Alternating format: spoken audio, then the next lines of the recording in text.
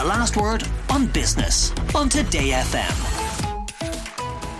Let's get the business news with Lorcan Allen from the Business Post. Lorcan, we had figures out from the Central Statistics Office today on unemployment, and it's heading up again. Should we be worried about this? Yeah, that's right, Ian. As you say, some new figures released by the CSO today show a slight uptick in the unemployment rate to 4.8% for the month of October, which is a marginal increase on the September unemployment level of 4.7%. While it's still at very low levels historically, the unemployment rate has been slowly ticking up over the last year since it hit record lows of just over 4% earlier in the year. The big question is, as you say, are these marginal increases in the unemployment rate over recent months something we should be worried about? The answer is probably not just quite yet. Anything below 5% unemployment is generally considered to be the country is at full employment levels. Yet there's no doubt that higher interest rates are now starting to have an impact on a lot of firms. Corporate insolvency numbers are rising, the economy is slowing, and many companies are being forced to make decisions. In saying all of that, the Irish economy has shown a lot of resilience over the past 3 years, and there's still a lot of employment opportunities out there. Indeed, the online employment website said that job postings on its Irish website are more than 25% ahead of pre-pandemic levels, which is very strong, and that Irish wages continue to increase, and they're up more than 4% on average in the last year. The company said those wage increases are likely driven by the fact that many companies are still actually struggling to hire staff, even though we're seeing a slight uptick in the unemployment. So there is a lot of positives still in the Irish economy, and the recent uptick in the unemployment number is nothing to be too worried about. Do we know where these jobs are being lost? Because we would have talked earlier on this year that the technology sector is losing a couple of hundred jobs in some of the big multinationals. So is it limited to technology, or is it happening across the board? I think it's broad-based. You're seeing certain sectors are obviously impacted. Technology, there was obviously a lot of, at the start of the year where there was a lot of tech layoffs.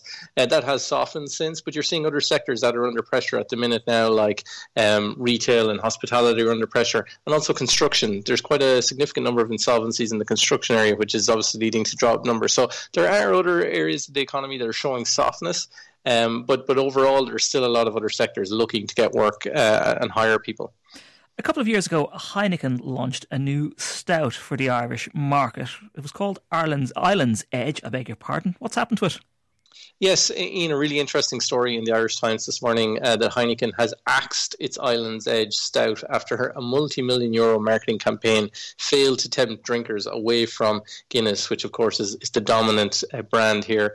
The Dutch drinks giant refused to comment on the story, but the paper spoke to quite a number of publicans that confirmed it had ceased selling the product because there was so little demand from Irish consumers.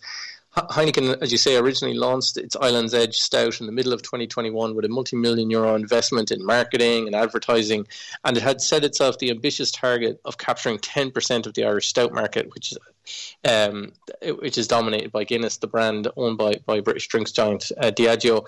However, it's believed the company spent close to 20 million euros marketing the product to younger drinkers between 18 and 35, but it failed to make any sort of dent in the market. And according to the Irish Times, Irish publicans simply stopped ordering the product from Heineken as there was so little or no demand for the product. Heineken, now, it already owns Beamish and Murphy's stout brand, so it's not as if it has zero presence in the stout market, but it is an embarrassing climb down for the Dutch company to have to axe a new challenger brand so soon after launching it. For years, there was only one supermarket company that published its results, and that was Aldi. Now, lots of the others do it as well. Aldi have come out with their financial results for last year, showing how much profit did they make? Yeah, as you say, Aldi, the German discount supermarket, its profits stood at about 17 million euros last year. But interestingly, their profits were half of what they were the year before because of rising operating costs, such as higher food prices from producers, staff wages were higher, and also energy bills, which ate into their profit margins. The German discounter reported record sales in its Irish business of more than 2 billion euros because of food inflation with higher food prices and a slight increase in its market share here in Ireland. But its focus on low prices, Aldi has always run a very, very tight business in Ireland, and it typically operates off a 2% profit margin, so there's very little fat there. And the accounts show that for last year, the increase in costs actually saw its profit margin shrink to less than 1%, so which is very, very tight for any business. Niall O'Connor, the Group Managing Director of Aldi Ireland, said the supermarket was hit by a significant increase in day-to-day operating costs last year, which negatively impacted on its profitability.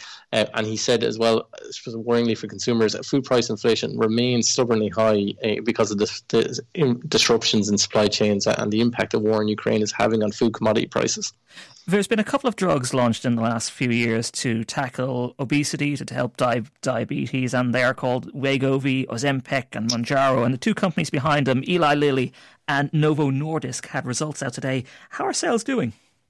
Incredibly well, Ian, to put it short. As you say, two of the leading companies in the race to dominate this new market of this weight loss drugs market posted bumper profits today and said they can barely keep up with demand for these new wonder drugs. Novo Nordisk, the Danish pharma giant, announced this morning that sales of its Wegovy weight loss drug soared 36% in the first 9 months of this year to $22 billion as consumer demand for the drug continues to soar. Novo Nordisk said it expects demand for Wegovy weight loss drugs will continue to outstrip demand over the coming years, despite it ramping up manufacturing capacity over the last year. But as you say, Novo doesn't have the market all to itself. Eli Lilly, the US drug-making giant, recently launched a new diabetes drug called Mounjaro, which in initial studies suggests is even more effective at helping patients lose weight. Eli Lilly beat analyst forecasts today with a 37% surge in third quarter sales to $9.5 billion, and that was mostly driven by Mounjaro, demand for its Mounjaro drug. So investors are betting heavily that both Novo Nordisk and Eli Lilly have stolen a march on the rest of the pharma industry, and that these drugs are going to help them dominate the weight loss drugs market. They could be the biggest selling drugs of all time. Lorcan Allen from the Business Post, thank you very much for joining us. The Last Word with Matt Cooper. Weekdays from 4:30.